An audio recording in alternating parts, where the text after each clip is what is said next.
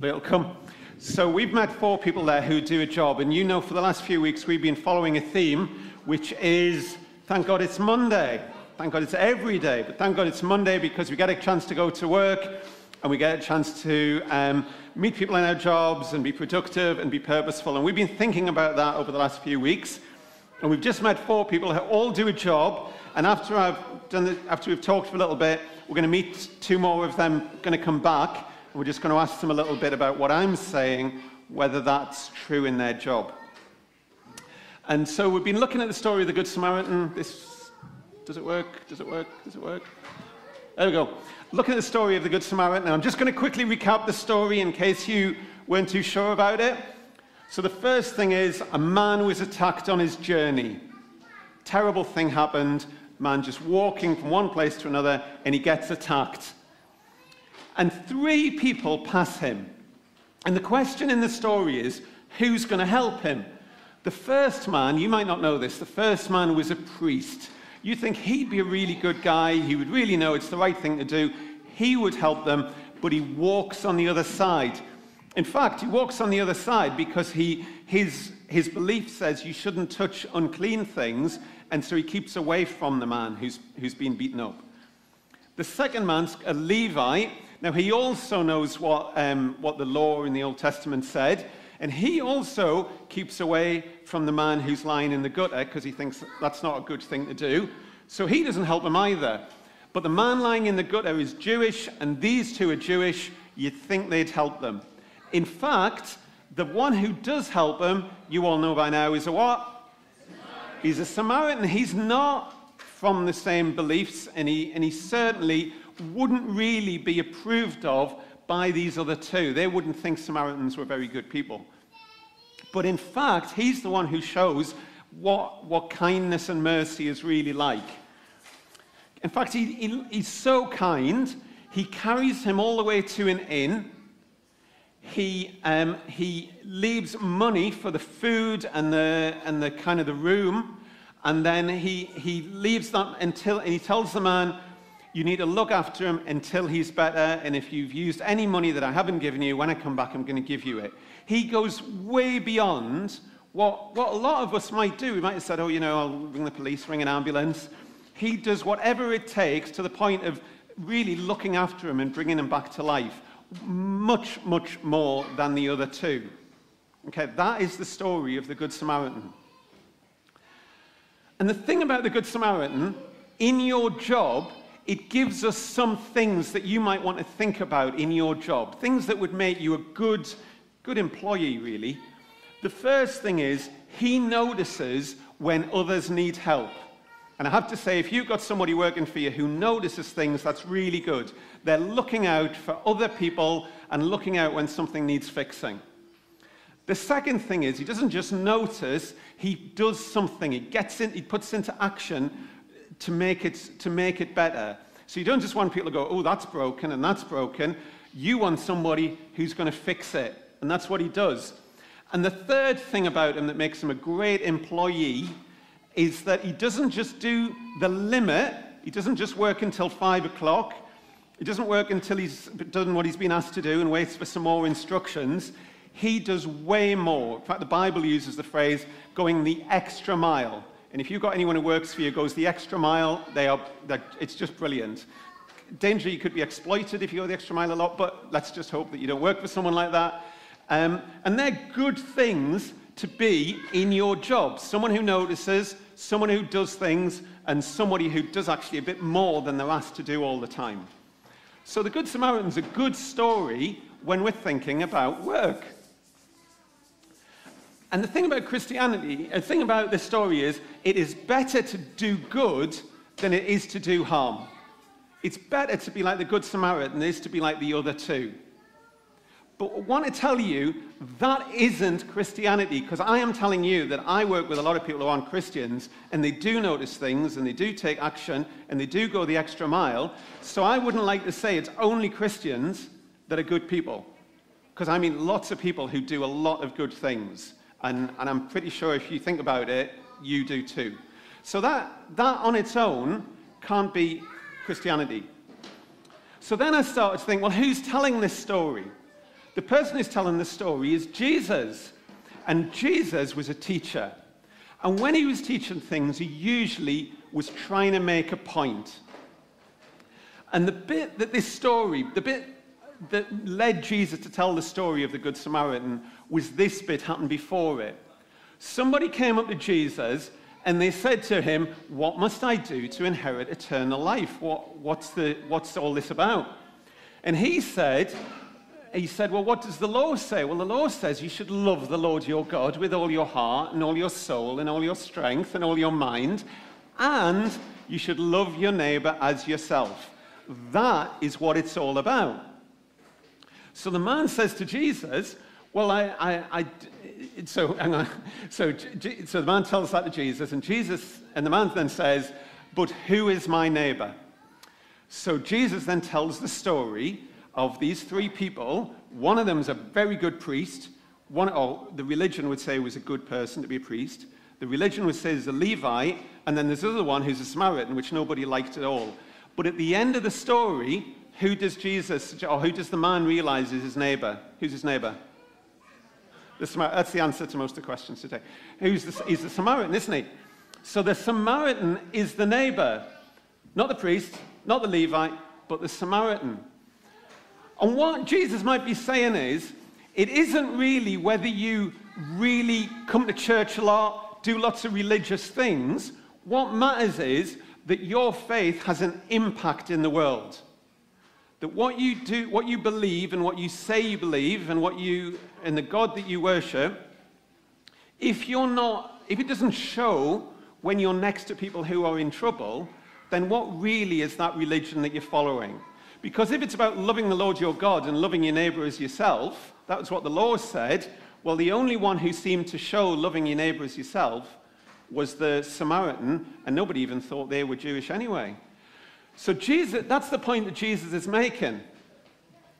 So it is better to help people who are out there than it is to sit in church all the time. That's what Jesus is saying. But is that Christianity? Not on its own. It's not enough, is it? Because it is lots of people who don't ever come to a church go and help people in the world. So that can't quite be Christianity either. So what we know is that there is a really good story, and even if you'd never heard of the Bible, but you'd heard this story, you would think, oh yeah, that's a good way to live.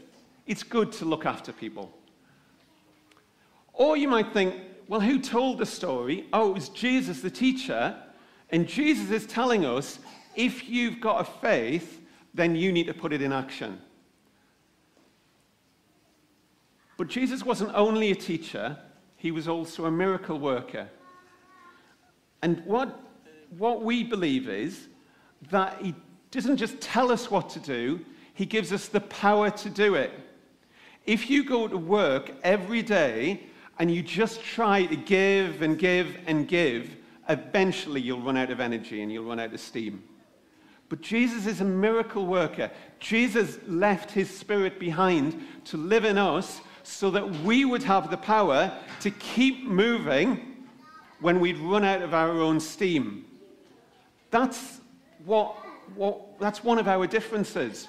We're not relying on our own power and our own brilliance, we're relying on Jesus.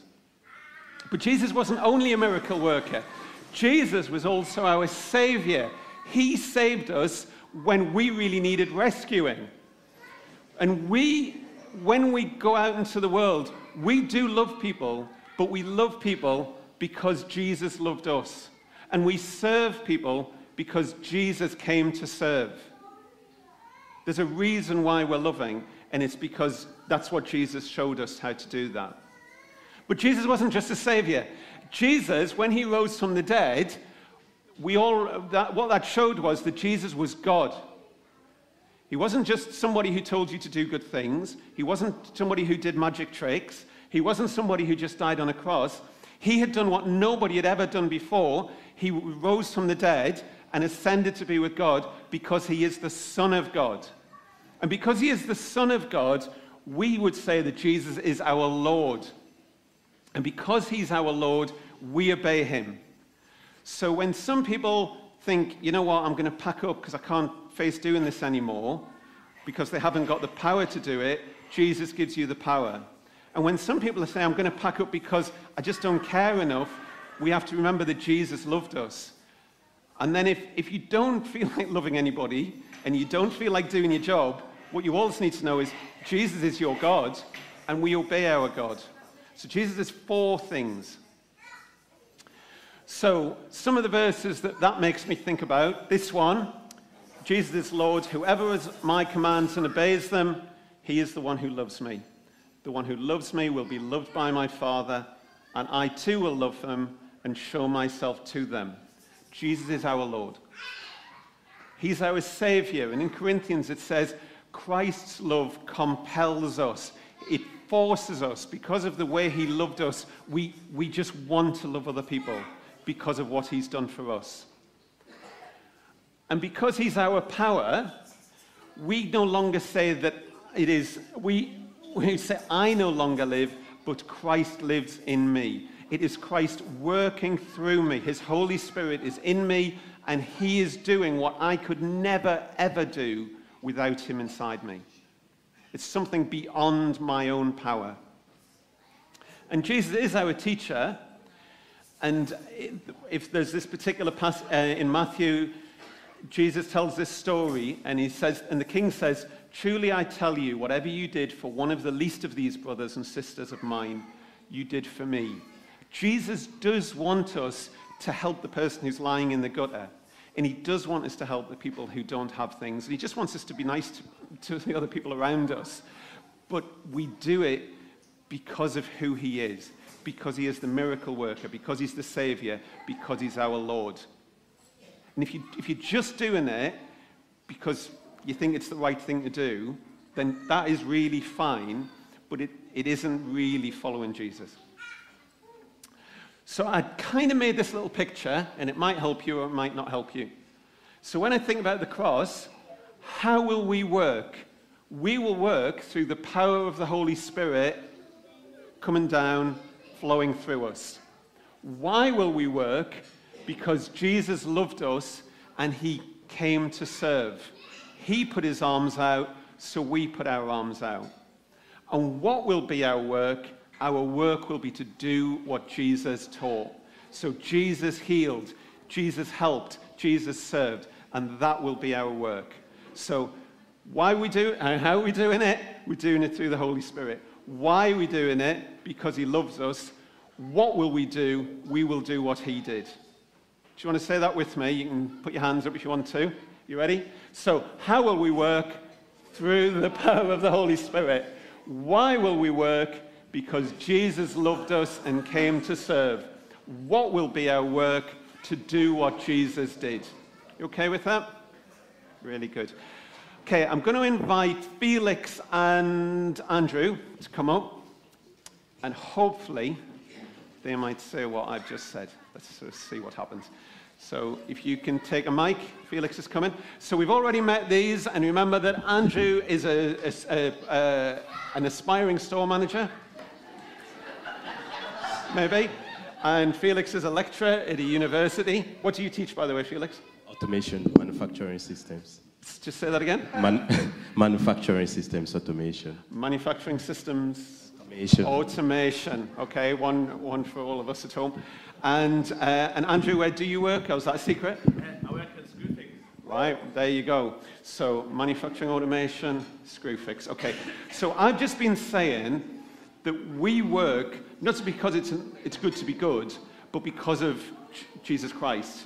So, you okay with this question? Yeah. So, Andrew, can you tell me how that makes sense in your life? So at Screwfix in Halifax, some of the colleagues will speak nasty about the other colleagues behind their backs, and I always endeavour to say to them, that's not very nice, you shouldn't be talking about them like that, and that's me being Jesus in the workplace. Another example is when a customer comes in, some of the employees will just get the customer through, won't talk to them. I spend time with each customer, especially if the store's not busy, and actually invest in their day and say, what do you want to talk about? Might not say that, but if whatever naturally comes out of them, listen, be a listening ear. So you're living as Jesus lives. Yeah. So you are thinking, what will be our work to live as Jesus Yeah. lives? Yep. So, Felix, what about you? Yes, so Jesus was often called teacher, and one of the things he did was to explain difficult concepts using what people already understood, like seeds, harvest, and all of that. So sometimes when I find that some students are having difficulties understanding what I am teaching, I'm able to look at what Jesus did and explain tough concepts using some of the things they already understood, which was a pattern that Jesus already used. Yeah. Very good. Okay. So, you all, we've been talking about this over the last few weeks. You all do something and you all do something different. But when you leave here today and you come back next week, you've done something in between. And whether you're working at Screwfix, whether you're working at a university, we would like you to be thinking, how are you going to be working? Why will you be working? And what will you be doing? And you can turn up for 30-odd hours a week and you can get through the week, or you can be thinking, how could I use those 30 hours to be like Jesus? Okay. So, Chris, I thank you, both of you, for coming. Thank you. Great. Well done. Yeah, you can give him a round of applause. And Chris, I think Chris is going to come and lead us in prayer. So you'll have noticed something happened on your table. You've managed to resist. Oh, you haven't really been able to resist it. But hopefully there'll be some left. Chris, you better be quick, otherwise there's going to be nothing left at the table. So. Thank you, Gary. You must have seen something on your table. Have you started eating it already? Okay. So what we have been doing since, we have been talking to God, talking to ourselves, listening to God. So now we want to continue doing that. So, you are free to start eating now as we pray. Just find something very nice and eat. And as we pray together.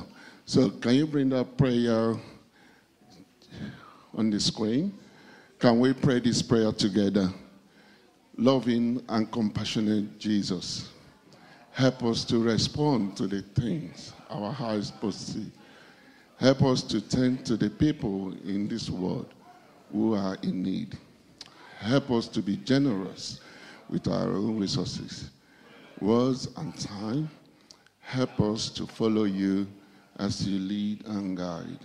Amen.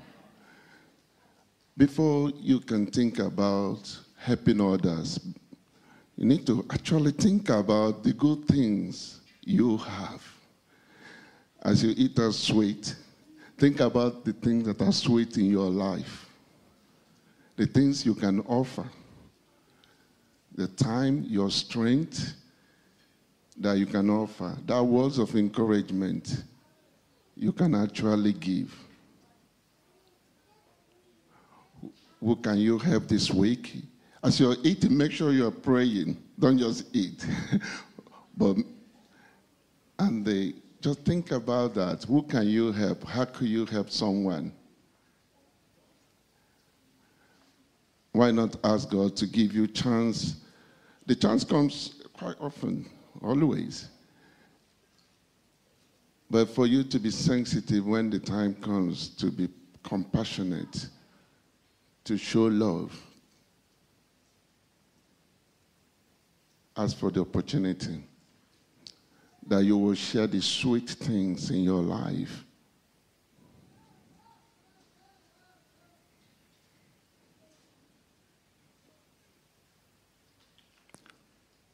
When Peter was confronted with a beggar, a crippled beggar, the beggar said, Peter said, I did not have silver, I did not have money, but what I have, I will give to you.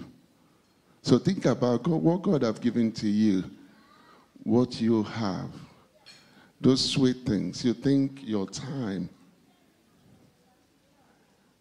If you don't have a job at the moment, you probably have much time to give. If you don't have more money, you probably have compassion to share, words of encouragement. And it's possible to have all of them to share. Let us bring our prayer together. As we pray, the prayer, our Lord, Jesus Christ taught us. Our Father in heaven, hallowed be your name. Your kingdom come. Your will be done on earth as it is in heaven. Give us today our daily bread. Forgive us our sins, as we forgive those who sin against us. Lead us not into temptation, but deliver us from evil. For the kingdom, the power, and glory are yours, now and forever. Amen. And let's shout a better amen. Amen.